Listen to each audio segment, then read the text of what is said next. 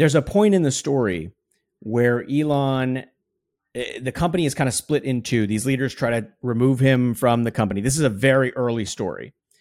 And Doug stays with Elon. He had a choice. He could go with Team A or Team B, and Team B is Elon. And he goes with Elon. And I asked him, I said, look, you had a lot on the line. Elon's pretty young. He's like 27. Like, what made you want to stay? And he said, you just got the sense from Elon that he would spend his last dollar for this company to be successful. You could just see it. And he said, and that was like so, motivating for somebody like me. He's like, I was young too. I didn't have a lot to lose, but this guy seemed like he would spend his last dollar to make us successful. So I think that's some of the stuff that all the stuff, the media stuff doesn't necessarily capture, because it's hard to capture. And I think part of it is like, sometimes you can only capture it 20 years after something has happened. Right. But I will say those are the biggest observations that I had kind of doing this process. Yeah.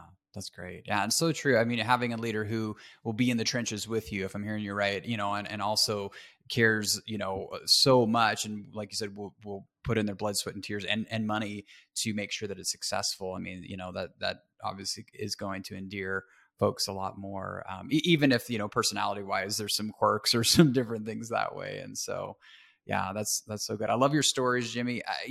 As we're kind of wrapping up, what would you say are one or two things from the book? If a lot of our listeners are folks who are leading at that C-suite level, right? They're CEOs or executives, they're business owners. What are one or two things from this book specifically? Again, just to kind of highlight it here real fast, is The Founders. Great book. I've dove in just a bit and loved it so far.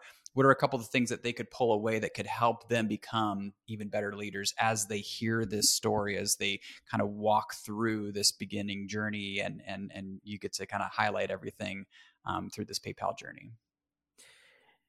It's a great question. And I think one of the things about books is, and I've learned this sort of in different ways, like readers will come to it with and draw from it their own lessons, right? So I want to be careful that I'm not putting the thumb on the scale too much. Like readers are going to find whatever story they're going to find, right? And so, but with that disclaimer, I would say kind of like two big things stand out for somebody who's running a contemporary company. One is there's a real premium at PayPal in these early years on giving younger employees and more junior employees a lot of rope. And I saw this again and again, like basically like there was one person, Peter Thiel, who embodies this. I had this experience where I would interview all these people and they all kind of said the same thing. And so then I wrote it up, right? And the thing they said that was kind of the same is they said, I wouldn't have placed the bet on me that Peter did. They said I was young, or I'd just been let go from a job, or I had this crazy thing happen in my life, or some chaos, or whatever, blah, blah, all these things. And they said, but Peter took a chance on me. And because he took a chance on me, I felt committed to really succeed and over deliver. And I think one of the things that happens is it's really hard to do that. I mean, it's like, I'm not good at that, right? But because it requires a huge amount of trust. It requires a huge amount of the ability to even take a risk with something. And I think to the extent that somebody in the C-suite can give somebody that's clearly motivated a little bit more rope, or give someone a second chance, I think that's what that story reveals. And I'll tell you, the people that I interviewed were some of the people that were most successful in Silicon Valley today. So these are people who that quote unquote chance led to everything. But I still think somebody had to be there to give them that opportunity. So I would say that's kind of one thing is don't discount the potential of people who maybe are a little bit rough around the edges, because that's one of the great secrets, that's one of the great sort of reasons why this company was successful is you had all these people that were a little bit, some of them were misfits, oddballs, and they all had a lot of rope. That's one. The second is, the thing that the tempo of product development and of creating things and of doing work at this company was lightning fast. It's one of the things that I think we really underestimate is just how fast startups have to move, because they're competing against incumbents, right? And so these incumbents have all kinds of advantages. And I had this amazing moment. So one of the things I did is I didn't just try to interview people at the very top. I also interviewed customer service agents, right? So there are hundreds of these people, and I would just find them, email them, see if they'd talk to me. And one of the customer service agents shared a story with me. She said, one of the things that we noticed, they were in Omaha, Nebraska. She said, one of the things that we noticed is that if we had a problem And we let Palo Alto, she calls it Palo Alto, like the mothership, the headquarters. If we let headquarters in Palo Alto know, they would basically like stay up all night and fix whatever was broken. And that happened. She's like, that happens so often. Like we would call them at like 6 o'clock at night, and we would wake up the next morning and they would send an email saying, hey, this has been fixed. You're good.